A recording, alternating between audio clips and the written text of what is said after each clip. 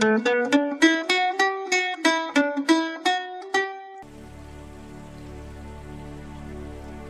and welcome to Publish Me, a monthly podcast series from the AS21 Podcast Network, as we explore the publishing process of the fantasy epic, The Will of the Magi. I'm your host, Keith F. Shelton, publisher of AS21 Media, and joining me as always is... Hello everyone, this is Paul Dickinson Russell, the author of The Will of the Magi. Hope you're all doing well and hope you are staying warm today. And I'm Rhonda Gaynor, design consultant, aka cover artist for The Will of the Magi. Same as Paul. I hope you guys are staying warm, because Lord knows I'm trying. Yes, and we are joined this month by... Hey guys, Bharad Krishnan, happy to be here, author of the upcoming fantasy novel, Oasis. We're on an interesting recording schedule. We were trying to record on a Friday night, but unfortunately a windstorm came and pretty well walloped at the DC area and all the way up the East Coast. So we're now recording on a Sunday. Rana is still without power. I believe I might still be without power. I fled for the hills to, in search of warmth. And Paul himself was without power until, what was it, this morning or yesterday, Paul? Till yesterday afternoon. I was without power for just over 24 hours. Yeah, so we're at probably about 52 hours in my house, and Rana about the same, right? Yeah, we were without power from 1 o'clock on Friday, and it's still out. There's actually a tree resting on the power lines right outside of my house right now. So BGE is out there right now doing something about that, but based on their updates, we might not have power until tomorrow or midweek. Oh, wow. So... yeah, we got that wonderful banner yesterday saying full power will be restored by Tuesday evening. Tuesday evening? And of course, Bharad, you're out in Louisiana. So I'm in sunny Louisiana, just living it up. And of course, nothing bad ever happens in Louisiana storm-wise. So. Nothing. Yeah. So this is the March 2018 edition of the Publishing Podcast, Chapter 36, and we'll be discussing world building with guest Bharad Krishnan, and talking about his fantasy work Oasis, and kind of a conversation between him and Paul about their different backgrounds and what that brings into creating a fantasy world. But first, we want to go ahead and do an update of what's been happening the past month. Now, I know Corey has finished reading the book and has already been sending you edits, right, Paul? I'm still waiting on the first round of things to look at, but he said he'd get them to me in the next couple days. Before I forget, are you still talking to your mother after the surprise of her being the guest last month? Well, we are still talking. However, she did just get back from a cruise this morning, and so she was on the high seas when this storm hit. 20-foot waves, 20 more mile per hour winds. They had some fun, so there was a small part of me going, ha ha ha, supper. Wow. Yeah, you don't hold any ill will, do you? No. I'm a calm, forgiving, forgetting type of person. No, not true at all. Alright, so there is something that's happened this month that I know, Paul, you brought up on your Facebook page, and I was just following up on doing the news list for literally this week, and we wanted to get Rhonda's thought on it. So I have here a story from Bleeding Cool. Author Terry Goodkind found himself in a self-inflicted controversy of the bad kind last Saturday after making several Facebook posts mocking and denigrating the cover of his own book, Shroud of Eternity.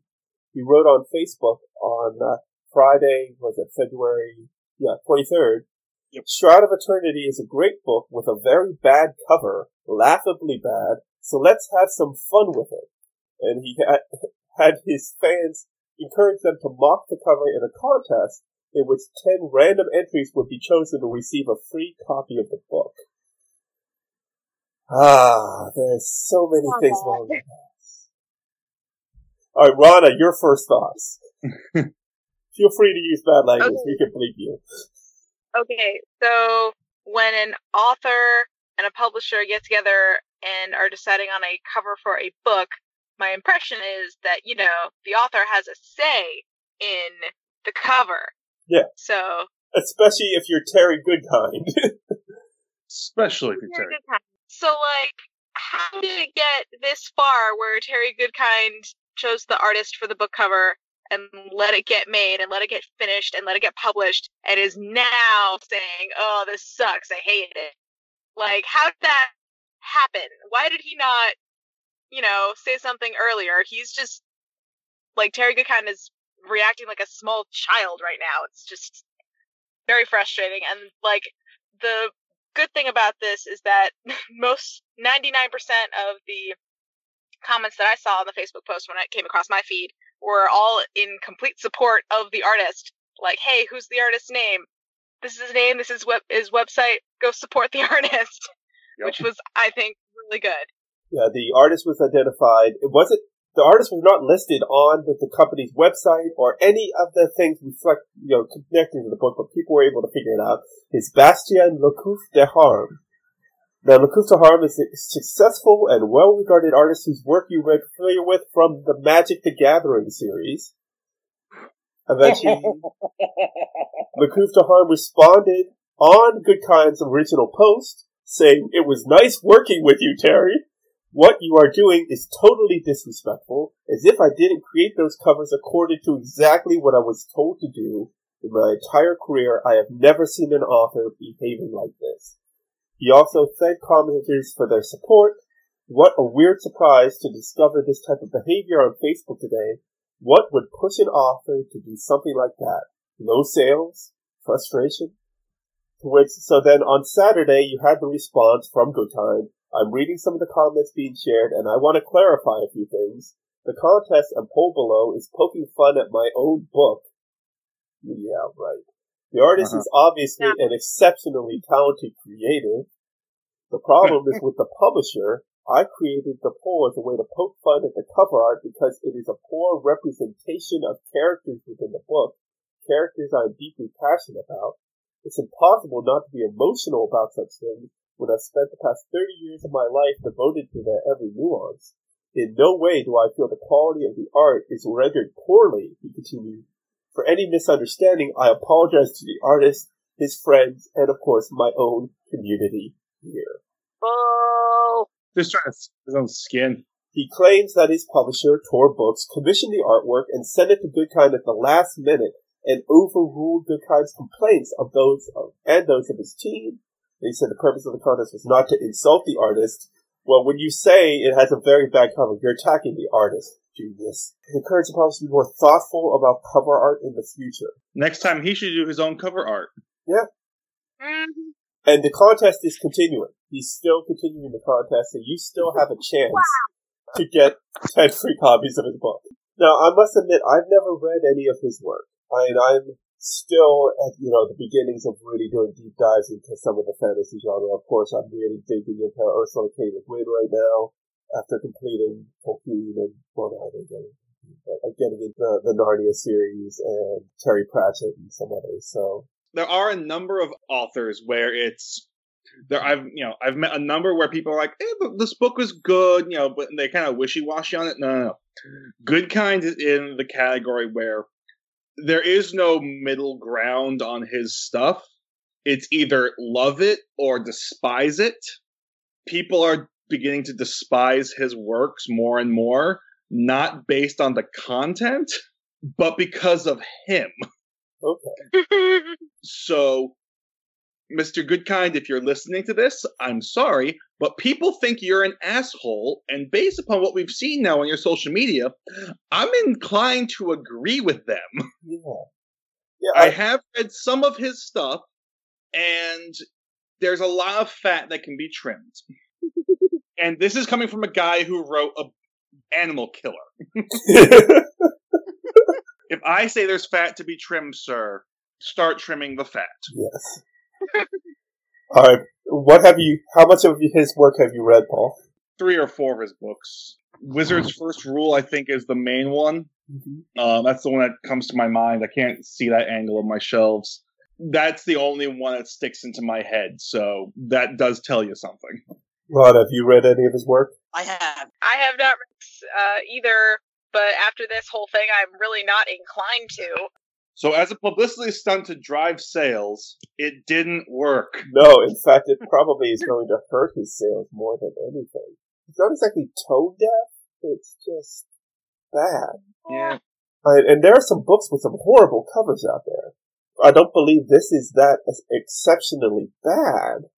In terms of cover art, I like it personally. I think it's fairly decent cover art, especially for a fantasy genre. It's fine there.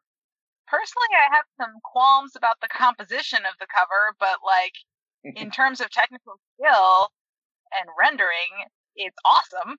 And obviously, the artist paid a lot of attention to the details of the characters. So for Terry Goodkind to say the characters look wrong, if the author himself, wrote the description of the characters, that's on the author.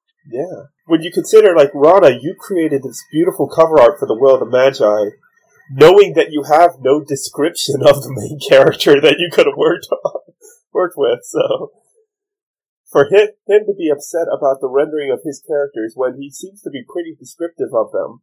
He is. And I have seen no response from Tor Books, by the way. No response from the publisher. They don't care. They've already slapped Terry on the wrist. Uh-huh. They've already compensated the artist. Because, ultimately right now, Tor Books, they got this artist from Wizards of the Coast. Mm-hmm. Which is underneath Hasbro. Right. So, Tor Books, they're big. They're not Hasbro big. And this artist, being that his main art is Magic the Gathering cards, he's making a ton of money anyway. Yeah. Based on my interactions with Magic the Gathering card artists, it's market value, but it's still freelance work. It's not... In comparison to what he'd be getting on there, but he'll definitely see some increased, print sales and all that jazz.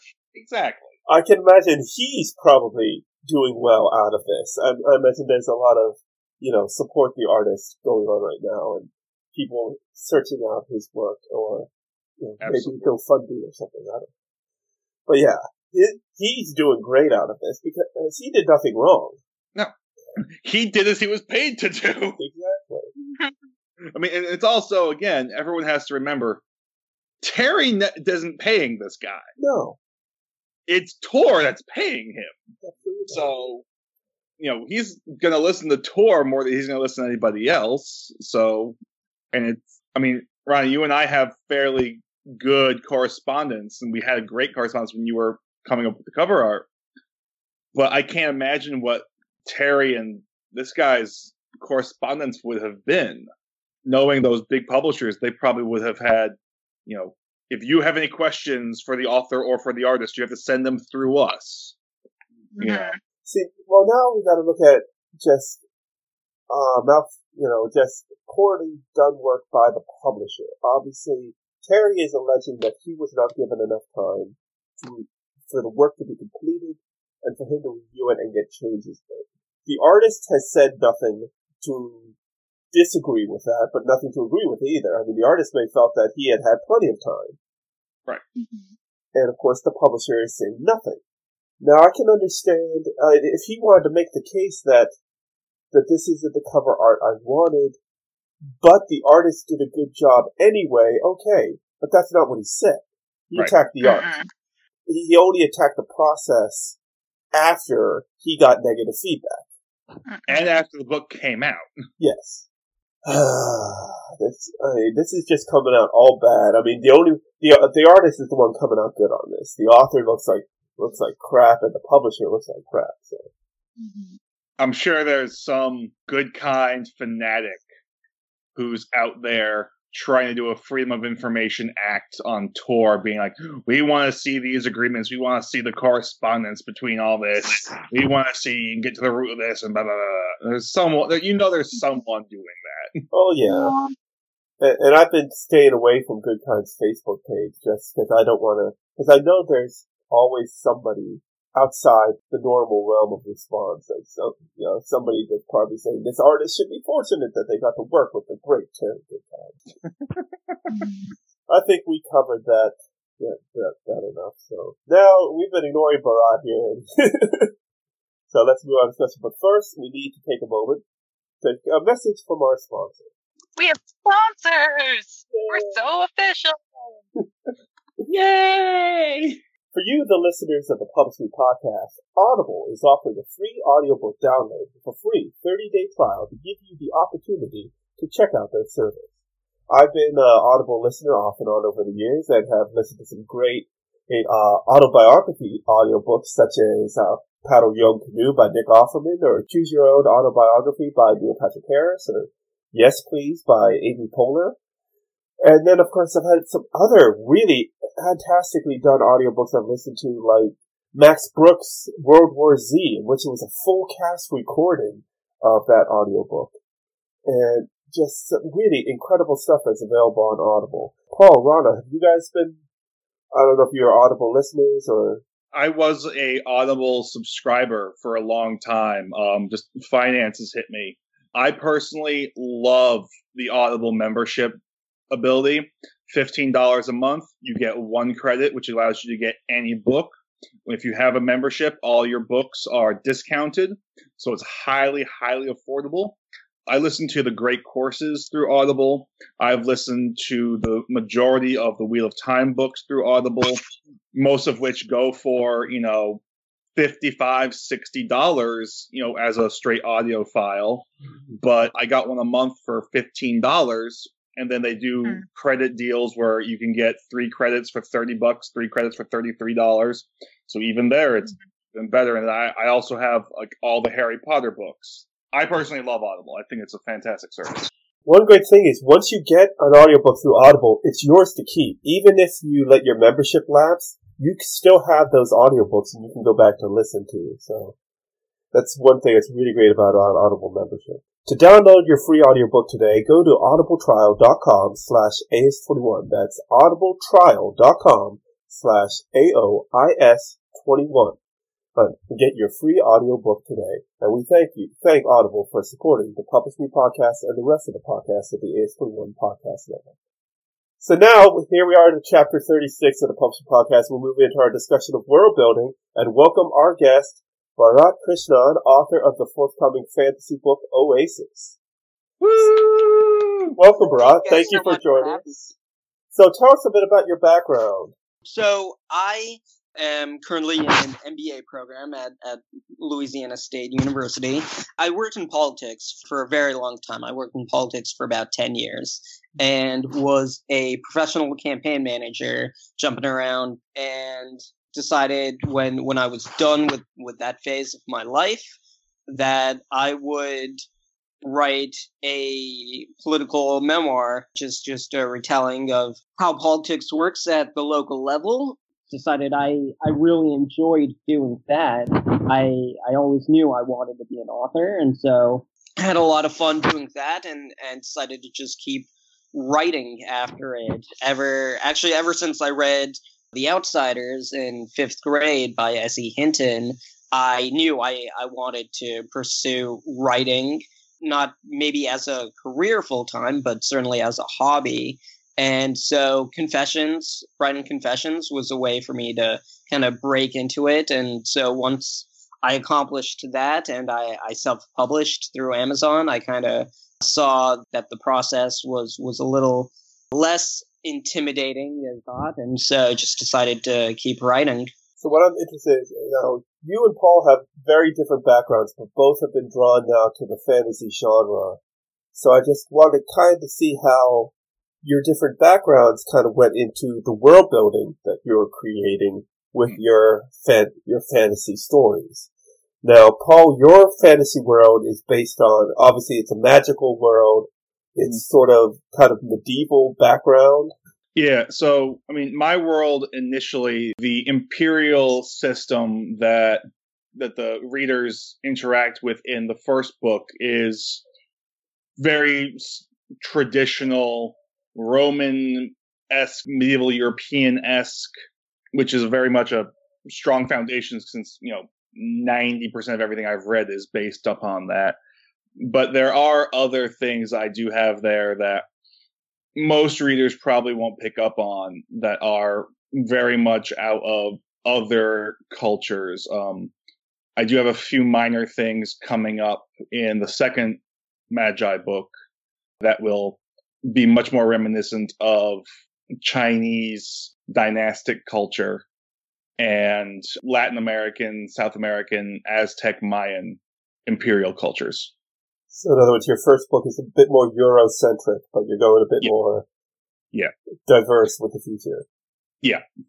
So how about you, Barad? Right. So that's something that's so important, I think, is how our individual backgrounds inevitably come up shaping the worlds we create in ways that certainly I don't even comprehend at first. And I started writing Oasis right after the 2016 elections, and it was an idea that just kind of came to me. I really wanted to create this multi-ethnic world because of current political trends. I've always been a casual fantasy reader. You know, I still have not actually read the Game of Thrones novels. I watched the show. I haven't read the novels. But the idea of magic, I've always been a huge Final Fantasy fan, and that kind of blending of magic and technology, I was drawn to this idea that a world has to include magic, right? Because clearly everyone's lost their minds. We elected Trump. We're going to need something supernatural to save us at this point. And so I kind of thought about, okay, well, I looked at different cultures and was really, I wanted to include, you know, celestial figures in my writing. And so I looked at, you know, mythology between different cultures, and you can see Native American influences, you can see kind of Asia, of course, South Asian influences, you can see Zoroastrian influences in Oasis, and that kind of multicultural influence has to go to all elements of the world, right? So Oasis is set in the desert, and so, okay, so what kinds of interesting creatures do you have in a desert? And for me, the desert was very much a large part of Oasis, and kind of the interesting creatures within a desert. I wanted to create a world where the desert's called the Nine Desert, and it's called that because there are 9 distinct creatures within the desert that all have mythological influences that span cultures within them. And then, of course, kind of going off what Paul said, there are Easter eggs, you know, put in there. For instance, you know, one of the main characters, he has a bow, and the bow is called Ekalavya. The bow has a name, and Ekalavya is a famous archer within the Mahabharata, famous Hindu poem. World building in a fantasy genre, like, I totally get, is a really difficult thing. And, you know, there's always that writing advice, write what you know. And so you bring in all of your cultural, societal knowledge that you already have and try to sort of apply it to this brand new world that has a slightly different history, slightly different culture. Like, how do you know when to stop basically writing what you know and sort of let the cultures and the characters that you're creating sort of be their own entity? I think it comes down to clearly defined roles, right? Like you often see people write maybe 2 pages on a setting. Of course, you know, to get out of fantasy, there's Hemingway, but even within fantasy, people spend way too much time on exposition, right? And something I kind of learned just browsing Reddit and reading other people's work was I really wanted to make sure every single word in my novel was justified, you know, especially in the fantasy genre. You see, you know, 700, 800, 900 page novels. And I knew I wanted to make sure I avoided that. And so one way I did that was clearly defined roles. Okay, character A, you know, is related to character B this way, and because they're defined in such a structured way, they're going to have thoughts, of course, on other social dynamics, but for the purpose of the novel, they're structured this specific way. And so it's best to avoid, character A having musings on character D when, they really don't interact with character D at all. Personally, I would say one of the things I like doing is I created a character info sheet for all my characters. Anyone who I interact with, I have a character sheet for. Now, not every character sheet is fully developed. I only know the mother's maiden name for Guard 4. But when you're developing these world settings, at least in my experience, we do take all that information that you've been talking about, all that background information in, but I like to apply it to these characters, and then I put myself in that character's shoes, be like, okay, this is what I'm thinking, like this character, this is my character, who they are, what they're thinking, what their fears are. So now I have this as my setting, this is my world, how will my character feel about them? Because, if I want to have, say, a dragon in my story, a lot of fantasy stories have dragons, how is my character going to feel towards the dragons? Some cultures might worship them, some might want to kill them, and then you'll have sub-factors within each one. So that's, one thing I like to think on. I do that as well, kind of structuring out those character sheets. It's also just good at pointing out flaws in your manuscript. What about historical, cultural sort of characters? If you think of a culture as sort of a character, I'm going to bring up a movie right now. I'm going outside of books. So there was a movie on Netflix called Bright, right? I was just thinking about that myself. Yeah. Yep. So I'm going to be quoting a lot of YouTube creator named Lindsay Ellis's video essay on Bright. But basically, the biggest problem with that movie was the world building, because it was sort of like fridge magnet history. People were referencing things that we, like regular humans, are totally familiar with, but also trying to like shoehorn in fantasy elements in at the same time. And there was like a huge clash and nothing really made sense. Like, for example, the fact that Los Angeles, the city, is a thing in the world of Bright means that a Franciscan saint, sailed to the New World and established a culture, which means that the Roman Emperor Constantine was able to establish Christianity as the world religion. And how does Christianity interact with all these magical creatures? And it was like incredibly confusing. Like, how do you know like what elements, how much history do you create for that world that you don't even talk about, but that influences the current world that their characters are in?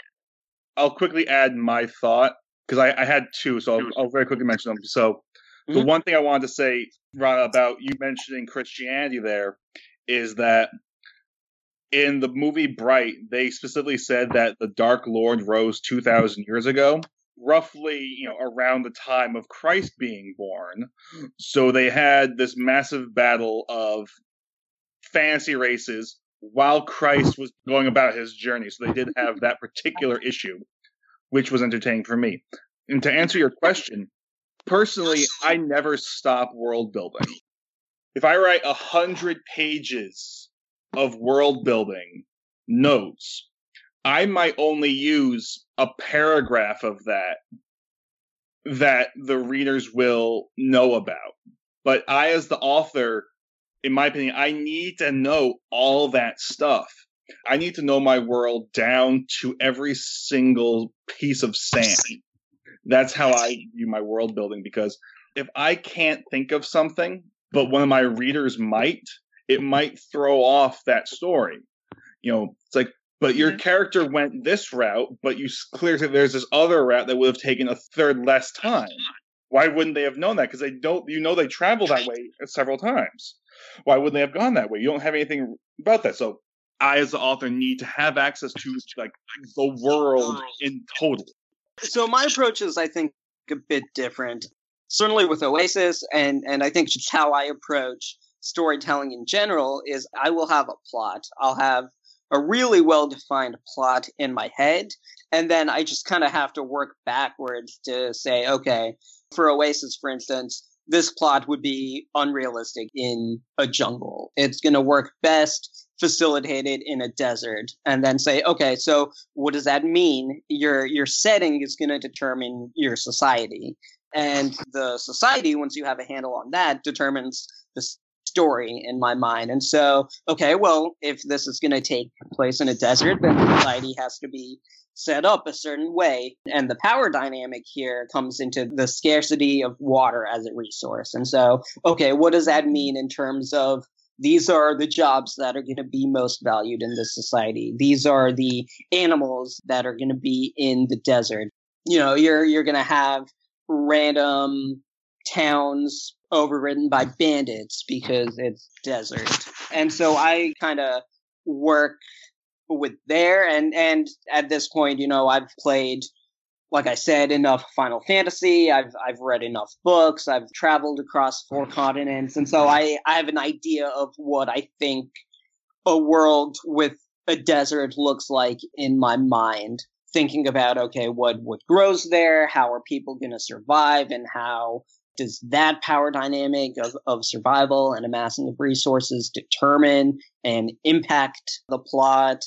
And so I kind of have to use those finished concepts to deconstruct the world and figure out, okay, how do we tie this all in a way that makes sense, that's coherent. Rod, who are your primary influences that guided you when you decided to take on this project? I'm really getting into publishing, as, you know, obviously this podcast is all about self-published.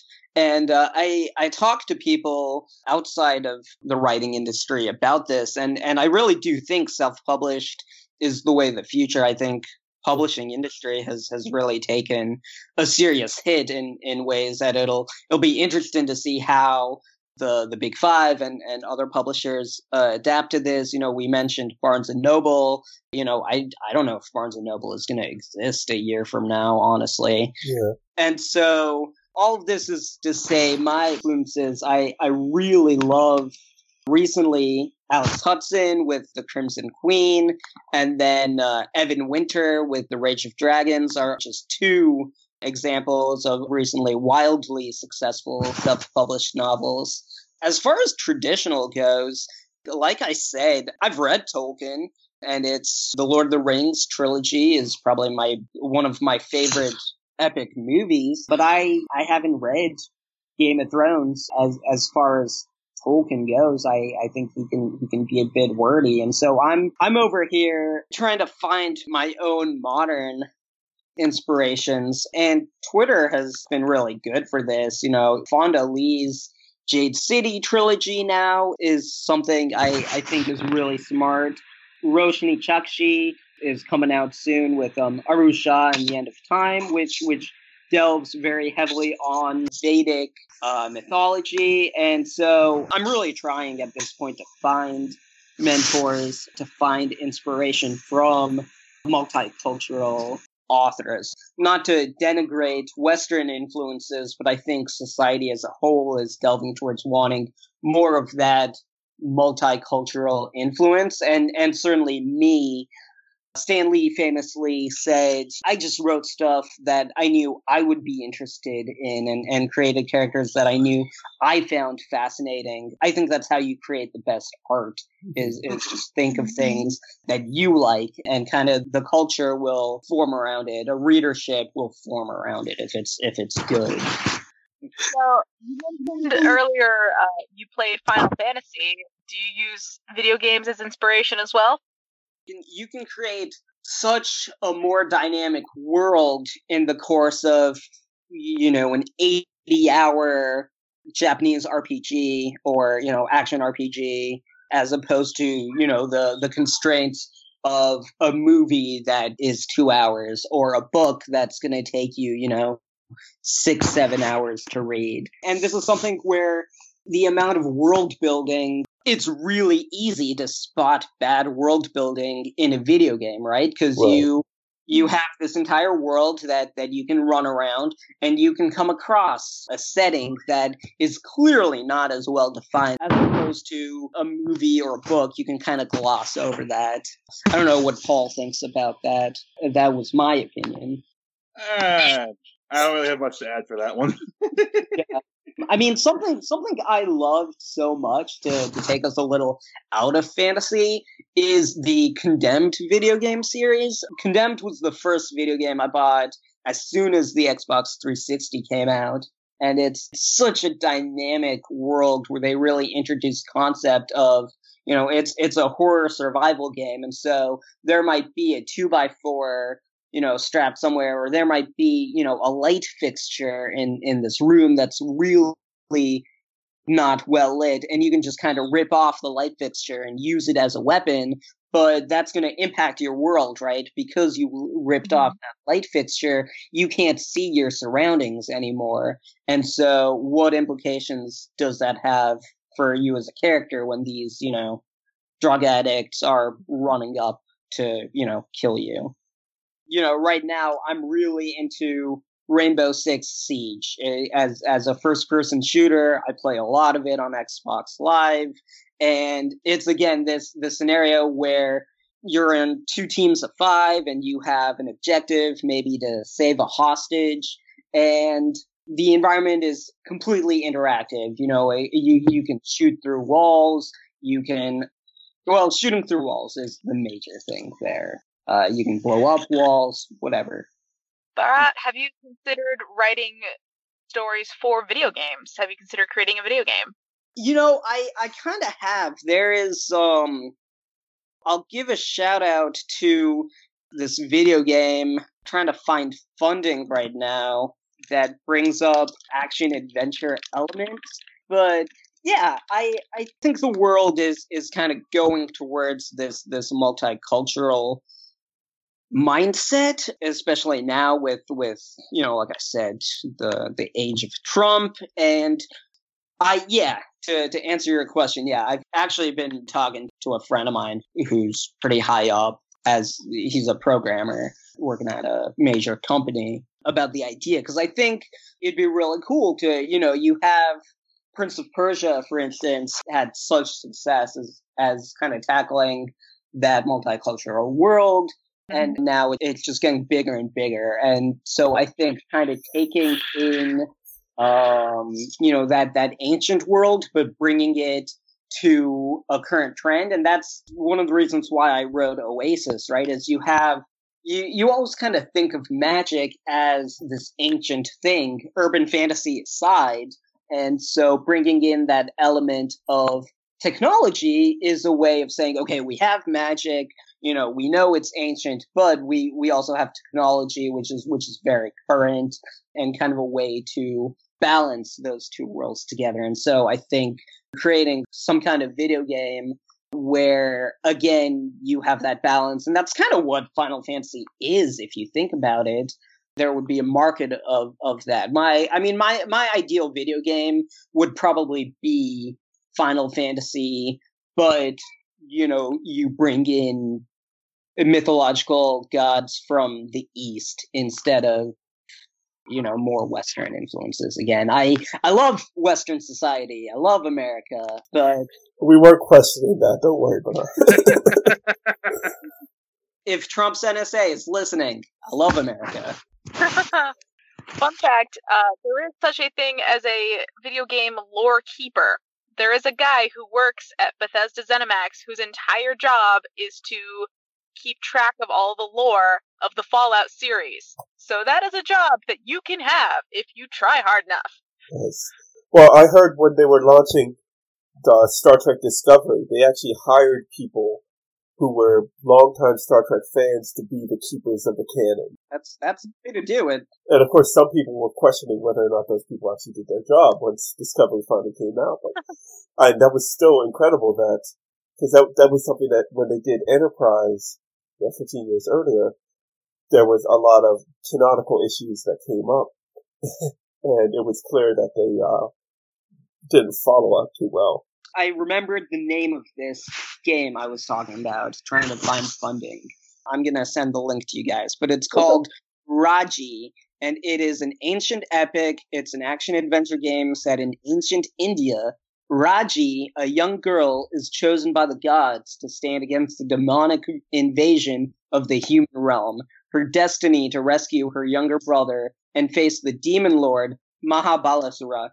This kind of builds upon the fact that Bollywood, one of their, I think probably the most successful movie right now, is this 2-part epic movie came out over the course of the last few years called Bahubali, and it was a big hit. The CGI is god-awful, but the storytelling is quite good, I thought. It gets back to this saying within like Indian art culture called Me Too, that stands for mythological epics told over and over.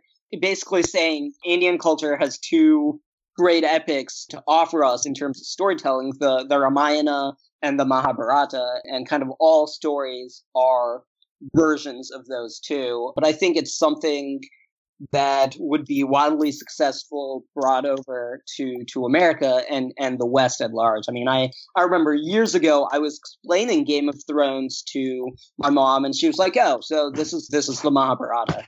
All right, well, we'll add that to the show notes as well. So, all right, we're running out of time here. So, any final thoughts or any final questions for Bharat before we let him go? I'm good. This was great. I love talking about this kind of stuff. Well, thank you all so much. I just kind of wanted to leave with just kind of a pitch for Oasis, if that's okay. Oh, please go ahead. Basically, you know, society drives story, right? And society is defined by boundaries. You know, you've got it kind of balances each other out. You know, North Korea's leadership is insane, but they're weak structurally. For years, you know, America was the world's only superpower, but, you know, we were reasonably responsible. And so what happens if those old rules are just gone? That's kind of what I wanted to explore with Oasis, where you had 2 societies, one reliant on magic and one reliant on technology. And what happens if magic disappears and kind of that power dynamic changes fundamentally? And you end up in a culture where, you know, you kind of have the technological culture coming to a place kind of like the Capitol in the Hunger Games. What implications does that have? How do they take over, you know, this culture where magic is no longer existent and you're kind of dealing with a society in decay? That was kind of what I was going with Oasis. The current draft is about 500 pages. It's cut into 4 parts of a story, and the story is fundamentally that twist, but told through an enduring friendship between 2 people who kind of come at that culture from 2 separate angles and are best friends. I look forward to checking it out. All right. Thank you very much, Bharat. All right. Thank you so much for having me. Thank you for joining us. This has been Chapter 36 of the Publishing Podcast, World Building, with guest Bharat Krishnan. We'll be back next month as we continue our discussion on digital publishing. Welcoming back AS21 editor Corey Parker, and he'll be discussing the current state of the digital publishing industry from his experience working full-time at a scientific journal in the DC area, as well as we'll have updates on the editing process of The Will of the Magi. Paul, Rana, anything else you guys got coming up in the month of March? Not at the moment, sadly. March is going to be a little bit insane for me. I'm going to be a conference associate at the Game Developers Conference in San Francisco, California. Whoa! I'm super excited for that. But, you know, it's going to be like a whole week of like travel and meeting new people, staying at a hostel. It's going to be like a convention, but much, much bigger. Yeah. So I'm like setting myself up for that. I have part 1 of my board game art due in March as well, so I'm working on that. I'm about to go work on that right after this podcast is over. And at the very end of March, I will be tabling at AwesomeCon, which is a fan in DC. It's going to be pretty dang amazing. I'm excited for that. So I have to like get my button gear and like get more stuff printed and my to-do list is never ending, but I'm excited. All right, I'll have another reason to go to AwesomeCon. Okay. Woohoo! I will be tabling with my lovely friend Kathleen Brunowitz, who is a comic artist in the DC area. She specializes in a bit more sci-fi, space western type of art. We sort of complement each other a little bit because she does a lot of ink and gouache work as well. So her art is really, really beautiful as well. So check us both out at AwesomeCon, March 30th through April 1st in the DC area. That's Easter weekend as well, so yeah. All right, and of course we'll have a poetry open mic at Walls of Books on the third Friday of the month in downtown DC, so come on out for that. And then that first weekend in April, the weekend after April, we'll say, when this episode of the next edition will drop, we'll be at the Possibilities Conference in Falls Church, Virginia. It's a new book conference put on by our friends at the Possibilities Publishing Company. It's a full-day conference starting with a pancake breakfast, but we'll be one of 7 or 8 exhibitors, but we'll have a real chance to just sit down and talk with prospective authors and sharing our own stories and things from the publishing industry. Several panel discussions being put on, and that will be April 7th in Falls Church, Virginia at the Possibilities Conference. You can find out more at possibilitiesconference.com as well as events.as21.com. So, that wraps us up, and remember you can catch this podcast on Podomatic, Apple Podcasts, Stitcher Radio, Google Play, TuneIn, and our home of the web, audio.as21.com. If you want to reach out to us, we're on Facebook, facebook.com/publishpodcast, on Twitter @publishpodcast, and you can email us, publishpodcast@as21.com. Thank you again to Bharat for joining us today. I am AS21 publisher Keith F. Shelton. I am Rana Gaynor, design consultant for AS21. And as always, this is Paul Dickinson Russell. Remember, where there are thoughts and ideas, there are stories. We'll see you next month. Copyright 2018 AS21 Media, LLC. All rights reserved. AS21 Media. What do you want your story to be?